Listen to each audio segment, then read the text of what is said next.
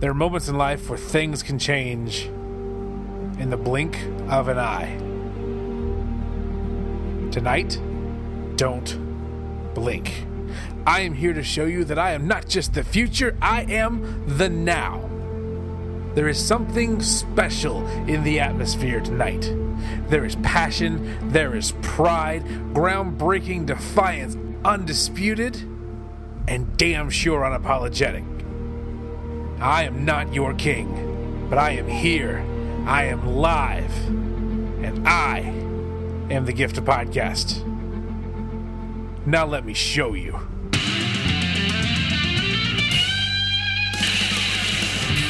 What's up, guys? This is the Gift of Podcast. I am the Monday Night Delight. We are back another week.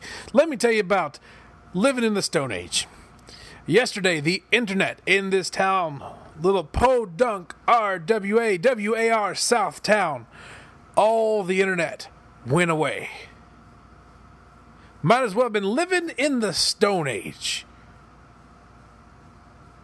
As such, I did not get this show recorded till sometime Monday afternoon. As opposed to my, well, let's be honest, I kind of always recorded on Monday afternoon, but I'm usually much more prepared. But I got through your Monday Nitro review, and it was a boring show from Australia, and we're going to get back to NXT today. Top 5 things from the live debut of NXT on USA Network. Now, I did not watch the live on USA debut. I watched it the next day, and some on Saturday. Well, here's the problem with that. Much like they do with Raw, Hulu chops up NXT into 1 hour-long bite. And that sucks. Because I did not see Xia Li and Aaliyah. Not that I really missed much there, I think. But I also did not see Pete Dunne. And that one I know I missed some on. So, going forward, I'm going to have to actually record these USA NXTs and watch them the next day. Not just watch what they put up. Because if not, well, then I'm going to miss out on some stuff.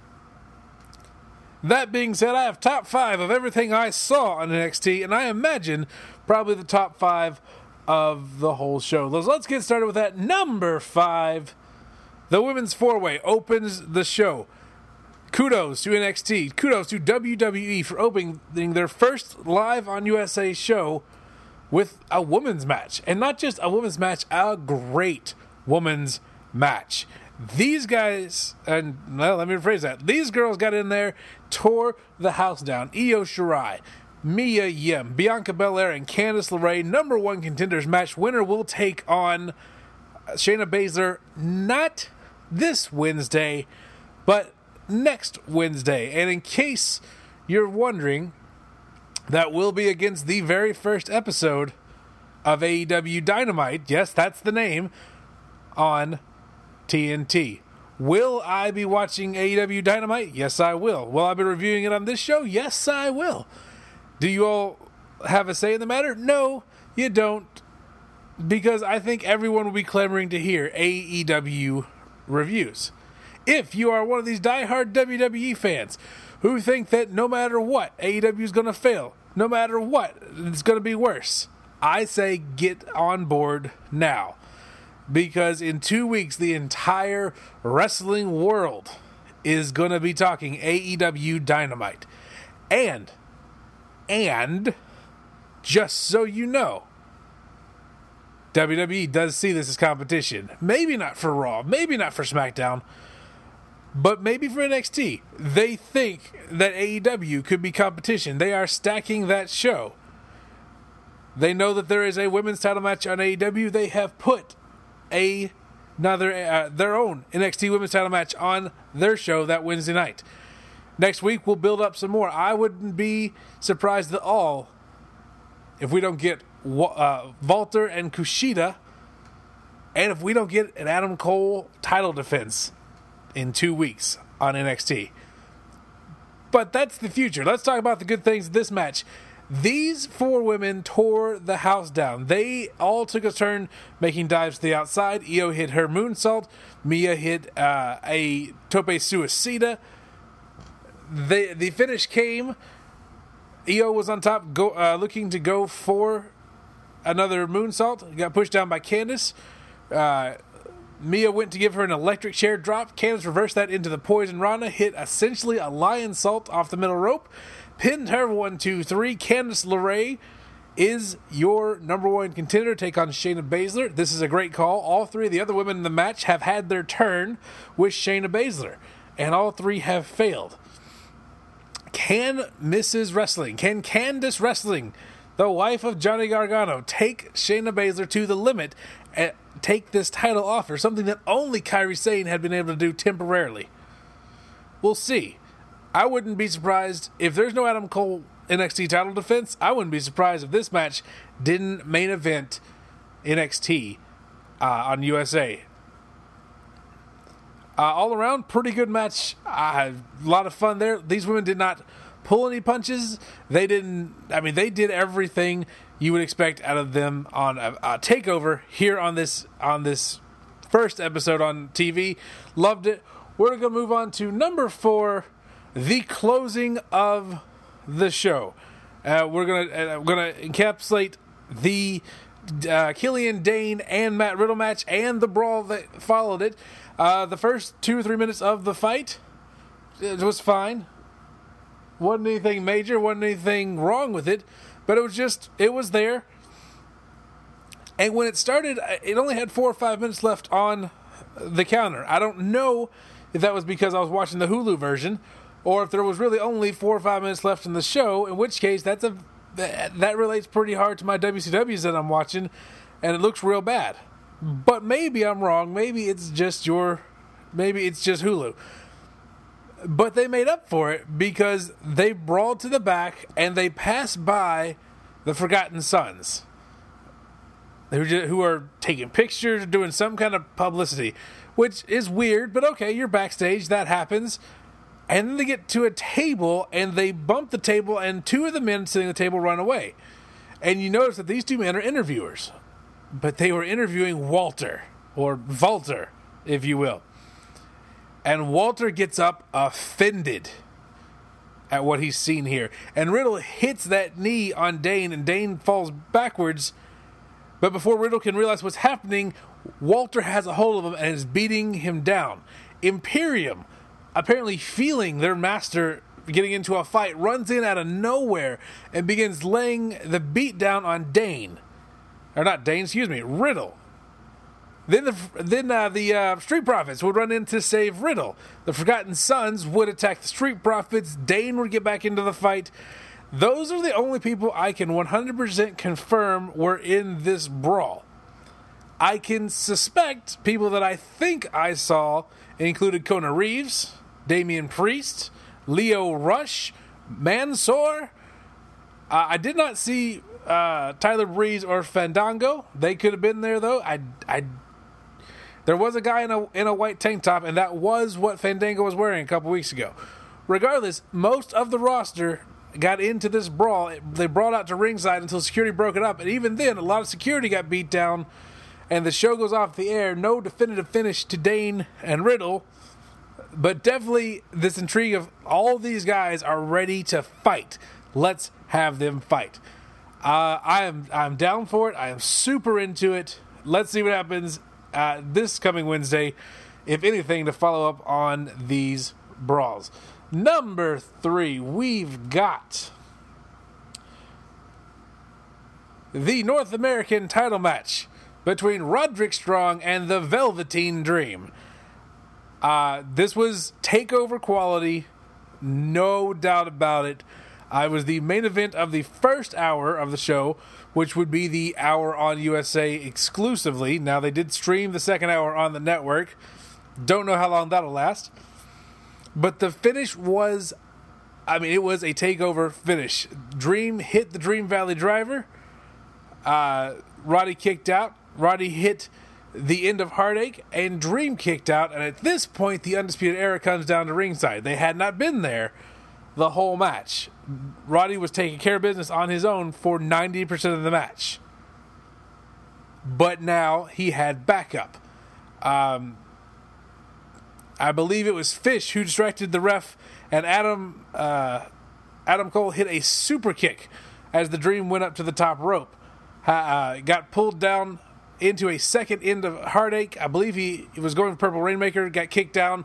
End of Heartache. Roddy pins Velveteen Dream, wins the North American title, and the prophecy's fulfilled. The Undisputed Era is now a Golden Quartet. I heard that phrase used this weekend for the first time, and they are rare. How many Golden Quartets can you think of? At one time, I know that the Four Horsemen had the United States title, the NWA title, and the NWA tag titles. I know at one point Evolution had the world title, the IC title, and the tag titles. And now the Undisputed Era. And the Undisputed Era may be the first Golden Quartet that does not contain Ric Flair. And I'm sure if I'm wrong, someone will correct me. And it just so happens that they became a Golden Quartet the night that number one happened. We'll get to that. And another quartet would land in NXT. But let's talk about number 2 real quick. And that is Oney Lorcan and Lio Rush in a number 1 contenders match for the Cruiserweight title. It was rumored the last couple weeks and pretty much confirmed here that the Cruiserweight division would become a part of NXT. Drew Gulak has been on NXT recently. Last match was the submission match with Kushida, which was excellent. And this week, we had these two guys. Lio Rush, kind of a surprise. Didn't even believe he was still with the company. Apparently he is. He had no Lashley to speak of, though the people would chant, Bobby Lashley. Stop that right now. Because Lio Rush is fantastic. He is fast. He flies. He flips. And people are going to say, duh, Delight, we all knew that. I didn't. Now I do. Oney Lorcan, I've seen him wrestle with Danny Burch for years now. On his own against Lio Rush was also great. He doesn't often get to play monster giant heel, but he took a beating to Lio Rush, tried to outspeed him at the beginning, and that didn't work, so he went down to beating him down. Lio Rush would hit him with a standing Spanish fly. I mean, it's hard to describe exactly what happened here. Oney Lorcan rushed at Lio Rush. Lio Rush grabbed him. They did a full flip over for the Spanish fly, and then Lio Rush hit a giant frog splash, pinned Oney Lorcan, and is now your number 1 contender for the Cruiserweight title. Now, here's the question going forwards. What becomes of NXT takeovers? We already know that the takeover for Royal Rumble has been canceled and replaced with a Worlds Collide tournament. Fine. But does that mean that NXT is going to start joining these main roster pay-per-views since they're now TV show era? Or are we just getting less takeovers? Or are we getting standalone takeovers, which actually could be better in the long run? And if so, does the Cruiserweight title go on pre-show for WWE pay-per-views, or does it become a part of the NXT takeover? We'll find out, I'm sure, and sooner rather than later, because we now have a Cruiserweight title match set up, Drew Gulak and Lio Rush. Can't wait to see that match. Going to be a great match there, and it's going to be coming very soon. Number 1, the British are coming. And I say the British, that's actually not entirely true at all. NXT UK is coming.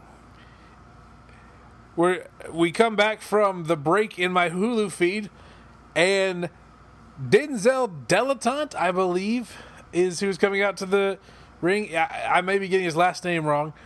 He gets in the ring, and before anything can happen, Fabian Aichner, Fabian Aichner, Marcel Bartel, and Alexander Wolf have him surrounded. And they begin to beat on him. Then they assume their Imperium stance, and out comes the NXT UK champion, Walter. He gets in the ring. He says that the ring is a sacred place. He's come to NXT to make it a sacred place. He begins to cut a promo in German or Austrian or whatever it is he speaks. And who should come out but Kushida? I didn't know I wanted this match, but now I want Kushida versus Walter. Walter does amazing with littler guys. His match with Travis Banks was excellent. His match with Pete Dunne, rewatching it on television, was excellent. His match with Tyler Bate was phenomenal. And his match with Kushida is going to be amazing as well. I believe we'll probably get that on that Wednesday night versus AEW Dynamite. It may even be for the UK title. I don't know that they'll put the title on Kushida, but I'd love to see him try to win it. So, can't wait to see Kushida versus Walter. And if we have to have Kushida versus every member of Imperium first, I'm okay with that. But Imperium is here in NXT USA. So is Pete Dunne. We may start to see that lines blur a little more here and there. For a month or 2 months at a time, they'll bring in certain guys from NXT UK, and they're starting big with the champ and his team. And as I said before, now we have 2 quartets in NXT. And we have a War Games coming up in just a little bit. I would love to see Undisputed Era versus Imperium in the War Games cage. Maybe it's all wishful thinking, or maybe it's exactly where they're going. We're going to take a break. You'll hear a few words from our buddies over at Wrestle Addict Radio, and we will be right back. What is going on, everybody? This is your resident Universal Royalty King, Ricky Rose speaking. And if you like what you're listening to right now, I want to invite you guys to check out my wrestling show, the Kings of the Rings podcast, coming out with a new episode each and every Friday right here on Wrestle Addict Radio. You don't want to miss it. What up, fam? It's your boy, JC Bones. And I'm Johnny Smarks in the house. And it's me, the gloriously handsome Doc Haas. And we are the Fourth Wall WrestleCast. Starting January 5th, you can find us on the Wrestle Addict Radio Network on rantwithant.com. Come be a part of the biggest draw for the critics, The Marks, the casual, and the hardcore. What's going on, everybody? This is Will Tarashuk, the founder of the Kings of the Rings podcast, and you are listening to Wrestle Addict Radio. And we're back. Monday Nitro, October the 9th, 2000, from the Brisbane Entertainment Centre in Brisbane, Queensland, Australia. And if you're from Australia and I butchered where you're actually from, sorry. I did what I could, because I didn't actually write down any of that information. I'm just doing it off the top of my head. What I do know about this show is this. Tony Schiavone, Mark Madden, and Stevie Ray are your commentators. Scott Hudson had a brand new baby. Didn't want to make the trip to Australia. Can't say that I blame him. But what's really wild is that brand new baby would be a sophomore in college this year. That's freaking crazy. Time's weird, man. The audio quality of this show is terrible. And I think it was terrible when it happened, because microphones were either really too loud or really, really quiet and just going in and out constantly. No good there. A limousine pulls up and out-dressed 1990s, early 90s Sting with the blue and the fringe and the surfer paint. And wait a second, that's not Sting. That's Jeff Jarrett and Sting makeup. Why? I don't know. We'll get there, I think. Intro. First match, Elix Skipper, who is billed as the Cruiserweight Champion, and my brain went, nah. He lost that title last week to somebody.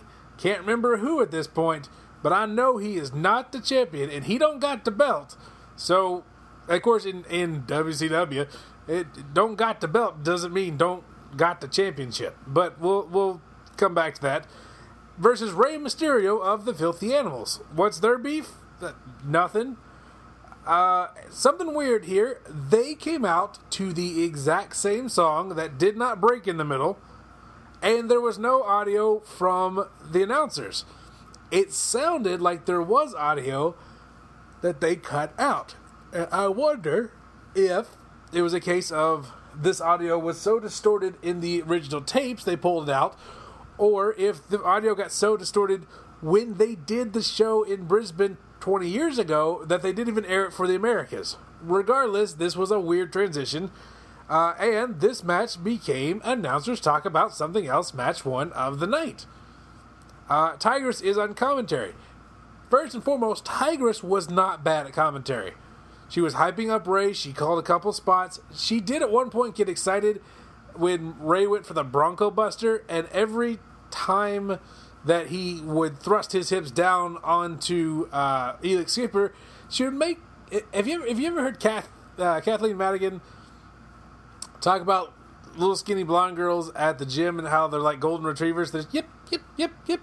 That's what Tigress was doing every time Ray would drop his hips onto the face of Elix Skipper. But she was calling the match. She was doing a great job. Stevie Ray kept cutting her off, telling her why everything she said about wrestling was wrong, and of course Mark Madden was making jokes about boobs and butts and vaginas and women should be cooking and not wrestling and etc. the whole time. So, way to go WCW. You could have jumped on something here. You could have had a woman on commentary do a competent job, but you decided to crap all over her with Mark Madden and Stevie Ray. Who we should like Stevie. We're supposed to hate Mark. I get that. But Stevie should not be hated. Nevertheless, the finish came. Tori came out of the crowd, attacked Tigress from behind. This distracted Ray, and Skipper hit the play of the week, which was Shelton Benjamin Pay Dirt, or the MVP Playmaker. It's the weird move where you grab a guy's wrist, you put your leg over the back of his head, and then you flip down onto the ground. It's contrived. You can't hit it out of anywhere like you could like a stunner or the rock bottom. So it's a stupid move, but it won the match for Elix Skipper. Backstage, Franchise, Disco, and Alex Wright are having a meeting. Apparently, Franchise has pimped out Tori to the Boogie Nights for the night to distract Ray. The Natural Born Thrillers come out to the ring. Above average Mike Sanders is wearing the Cruiserweight title belt. That's right, he's the Cruiserweight champion, not freaking Elix Skipper. It's amazing what they forget in a week. Speaking of which, Sanders says, I'm the commissioner now. Well, we found that out last week. When Russo left the show last week, midway through, he declared that Sanders was in charge, and in the next segment, he was referred to as the commissioner. We knew that. But apparently, the writers of this show did not and decided to make it official. He books Tigress versus Tori in a down underwear match. It's an evening gown match, but it starts with, as he puts it, safari clothes. Safaris typically, and correct me if I'm wrong, happen in Africa. This would be outback clothing. This would be walkabout clothing. It would not be safari clothing. Am I being pedantic? Yes, I am. That's why you listen to this show. I am the pedantic Night Delight. The Cat comes out, says that he and Sanders need to work together to make a great show for these Australian fans. Sanders says that's great. Cat says, all right then, let's have a little dance. But I brought me some dance partners. He brings out the Misfits in action. So now there are 6 members of the Natural Born Thrillers, excluding Reno, who apparently could not get a visa. And there are 5 MMA guys and the Cat. They're all standing in the ring. The Cat's music plays. He dances a little bit. Sanders takes off his jacket. He's about to dance, and then the Cat kicks him in the face. So I am led to believe that the Natural Born Thrillers really just wanted to dance with the Cat in the MIA, and instead the good guys decided to beat up these men just because they were large and muscular and didn't want to dance. Did I get that? I don't know if that's all correct or not, but it's certainly what I could get out of it. Sanders grabs a microphone and says, Cat, if you want to fight me tonight, you better bring some backup. Did the Cat not just bring out 5 dudes in military clothing to beat you and your buddies up? Does he not have backup? Am I losing my mind? A little bit. Disco and Alex Wright dance in front of some mirrors. Stacy arrives backstage. The fake Sting, Jeff Jarrett, stings around for a while. I believe here he went to catering and tried to tell all the catering ladies that he was Sting, and then he went, it's showtime! And really low and gravelly. The Boogie Nights versus, that would be Alex Wright and Disco, and it's still Disco with a Q because he's still out here in basketball shorts, tennis shoes, carrying a duck. versus Jindrak and O'Haire for the WCW Tag Team titles.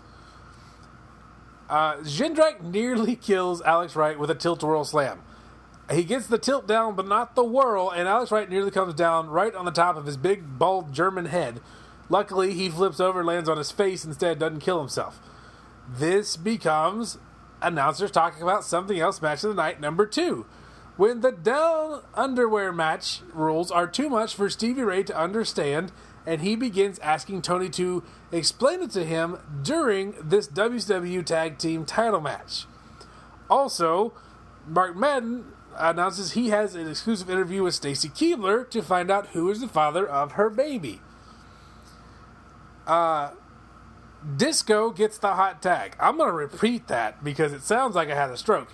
Disco gets the hot tag.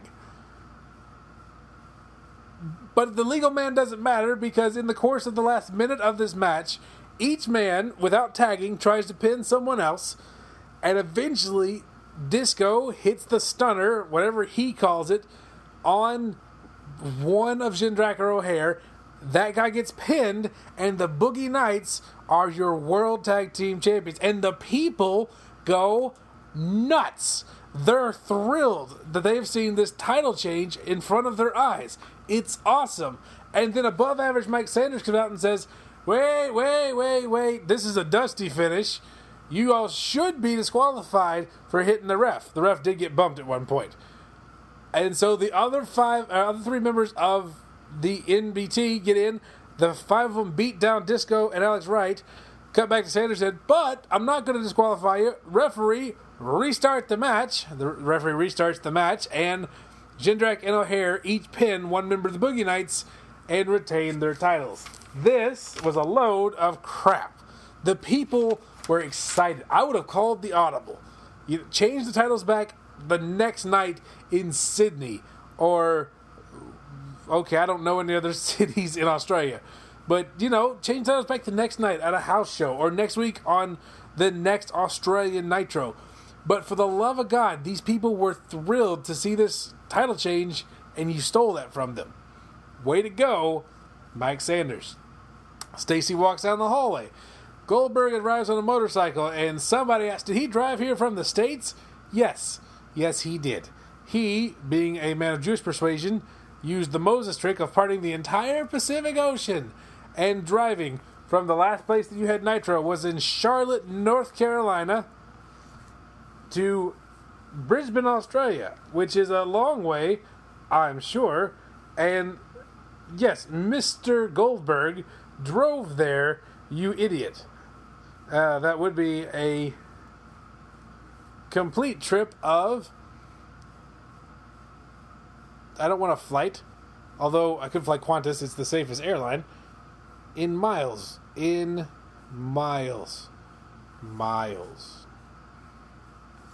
It's not this important, but you must have learned by now that this is how my brain works. When I fixate on a topic, I must discover the answer. It is 9,254 miles to Brisbane. Say Goldberg was driving at 60 miles an hour. It would have taken him 154 hours or 6.5 continuous days of driving. So no, he could not have driven from Charlotte to Brisbane. Okay, great. My brain is satisfied that we did that. The Nitro Girls go to the zoo. That's what they did. They flew the Nitro Girls from Charlotte, North Carolina to Brisbane, Australia to send them to the zoo for a 60-second video package, and they didn't even dance on the show. The fake Sting does the MasterCard commercials. Do you remember these MasterCard commercials from the late 90s, early 2000s? Where it was WCW printed MasterCards. And I begged my parents to get one of these. They didn't, and I was 13 and couldn't get a credit card. But I wanted a NWO red and black Sting MasterCard. And Jeff is doing a MasterCard commercial here. It's beautiful, but it doesn't go anywhere. It literally doesn't go anywhere with this stupid storyline. Stacy comes down the ring for her interview with Mark Madden. She won't say who the father is, says it's nobody's business but hers, which, all right, that's fair. But why did you think you were coming to the ring? And apparently they are padding her so she looks like she's showing. They keep saying, oh, she's showing, she's showing. I can't really tell. It looks like there may be a bit of a bump, so they must be padding Stacy Keibler so that she looks pregnant. I guess. She says to David, I've made a mistake. I still love you. Madden claims that she doesn't know who the father is because she's such a tyrannical whore that she slept with too many people to know who it is. David runs out, says that he wants a blood test to find out who the father is, and tries to take Stacy's blood.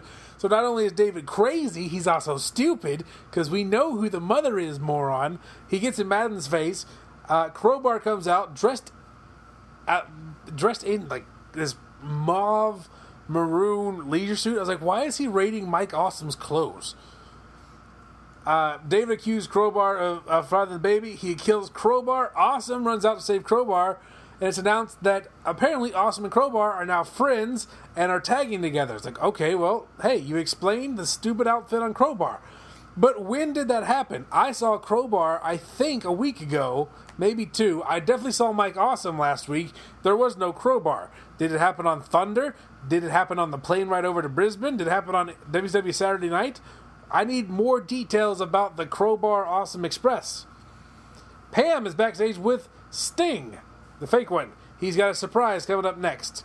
But he doesn't, because up next is the Down Underwear match. I'm not going into all this. Tigress won. Franchise tries to kill Tigress. Conan saves Tigress. Sanders books Vito versus a mystery opponent. Probably Goldberg, but he doesn't say for sure. Sting comes out. Has Pincer announce him as Sting. Sting says he's lost his heart. Actual Sting repels from the roof. God dang it. I'm tired of arguing about this. It doesn't make any difference. Sting lived through that, but it's so stupid. He's just wearing repelling rigging.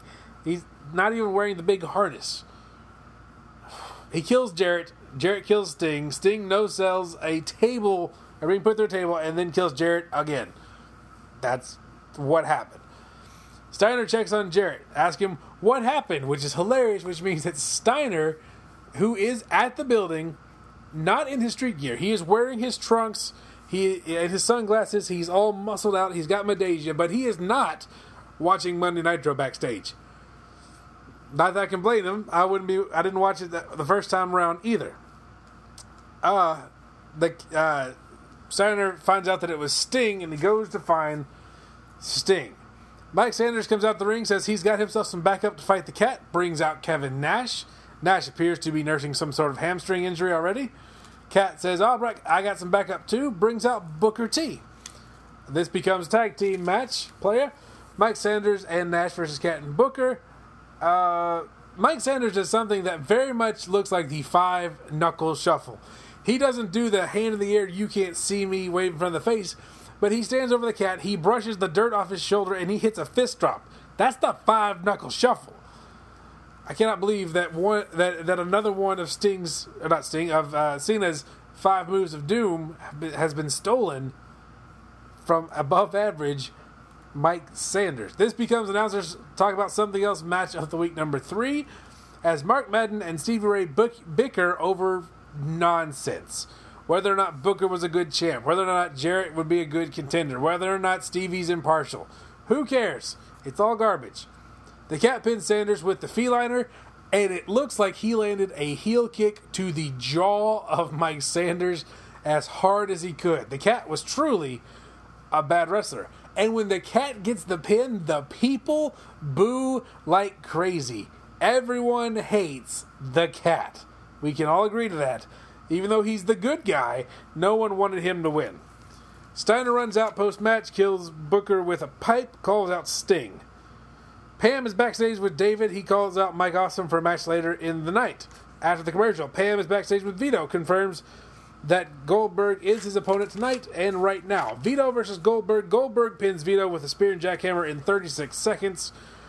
Johnny the Bull attacks Vito after the match. Goldberg saves Vito from Johnny the Bull, spears and jackhammers Johnny the Bull, and then pins him, and doesn't just cover him.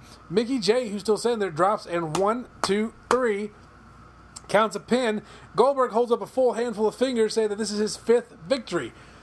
Can we talk about the rules here of Goldberg re-breaking his streak? If you don't remember, Goldberg has to win 177 matches in a row to break his 176-0 streak, which is a lie, because by the count of WCW is 174-0. It was really somewhere around like 85, 90. Regardless, he has to win that many matches in a row. Last week, he had a match with who was his first? Ming, pinned Ming, that was 1. And then he had a handicap match against the Harrises. He pinned Ron, that's 2. And then he speared and jackhammered Dawn, and the ref counted that one, and he counted that as 3. I don't think that's how that works. But let's say that was, maybe that was 2 matches, or it was an elimination match. Even then, it's only counted as 1. But let's say he gets 1 win for both of those pinfalls.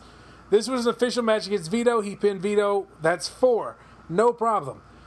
Johnny the Bull wasn't involved in this at all. He wasn't in the match. He wasn't announced. He wasn't a tag partner. He wasn't a timekeeper, commentator, nothing. He didn't appear until Goldberg had beaten Vito and was leaving the ring.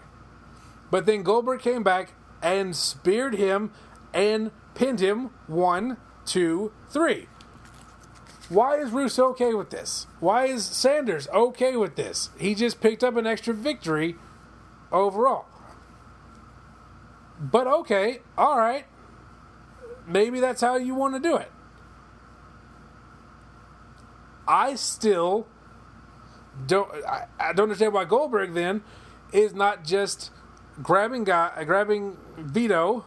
You know, Vito apparently is his buddy. They talked about this earlier in the show. Why isn't Vito just laying down for Goldberg and getting pinned over and over? Goldberg would need to pin, since he already had 3 wins, he would only need to pin Mr.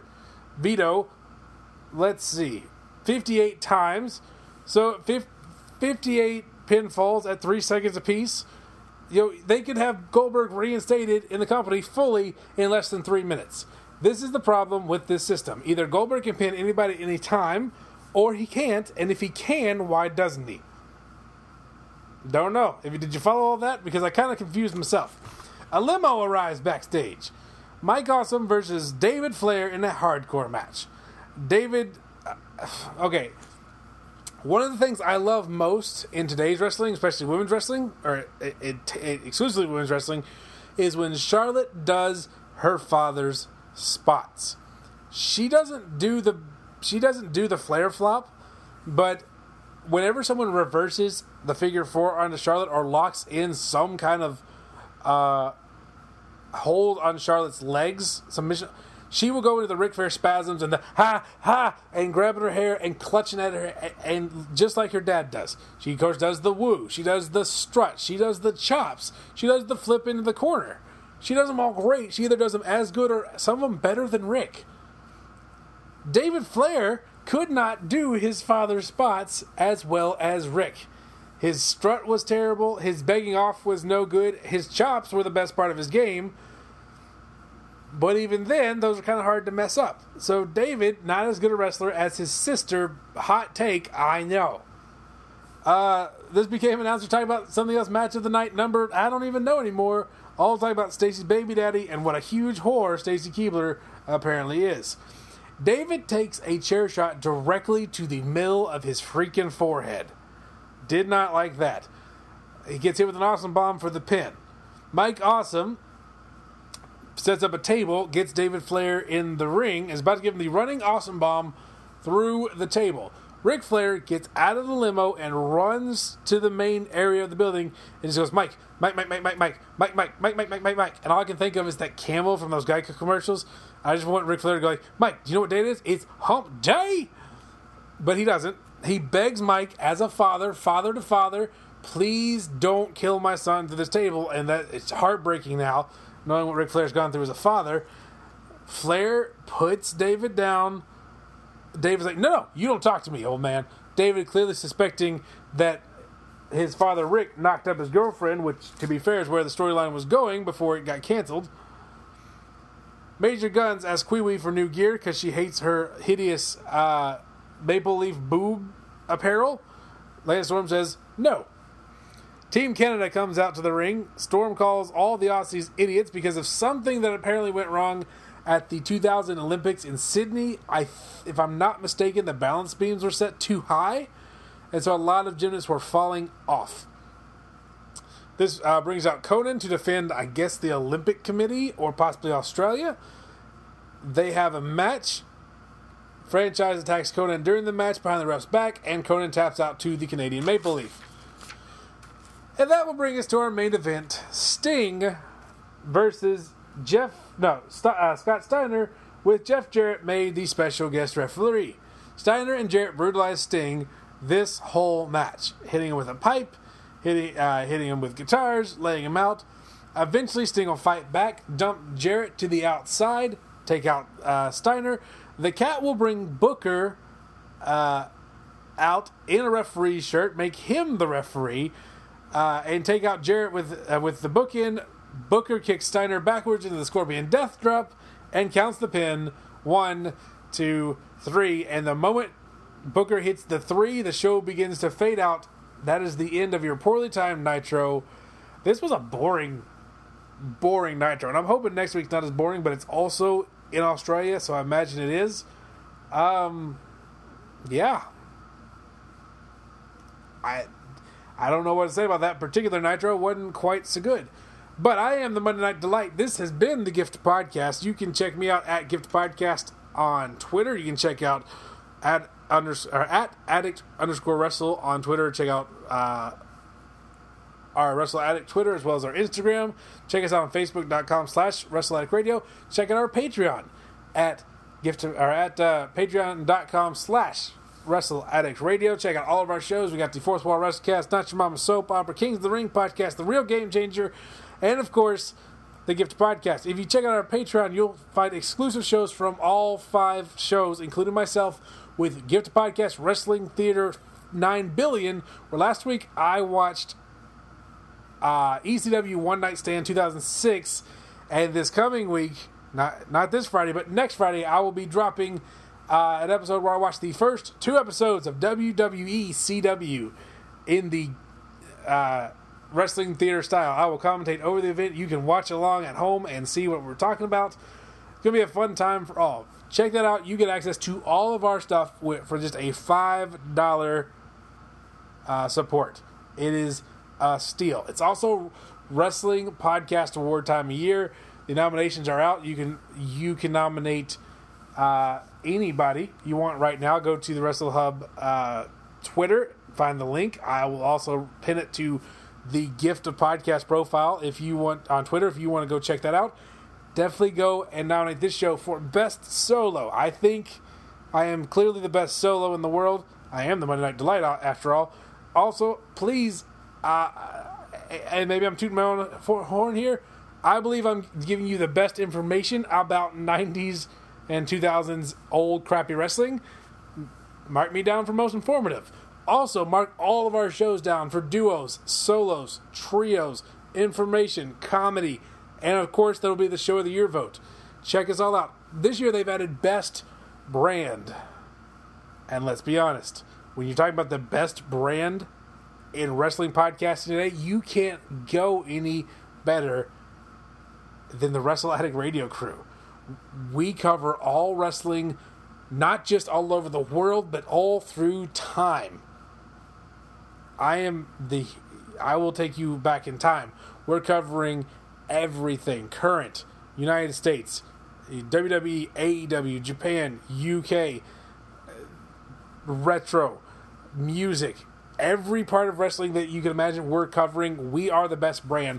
Get out there, nominate Wrestle Addict Radio, and when the time comes and time to vote Wrestle Addict Radio. I'm going to leave it at that. I got to pick up my kids from school, but I want to thank everybody for being a part of this Gift podcast, and I will see you next week. Bye-bye.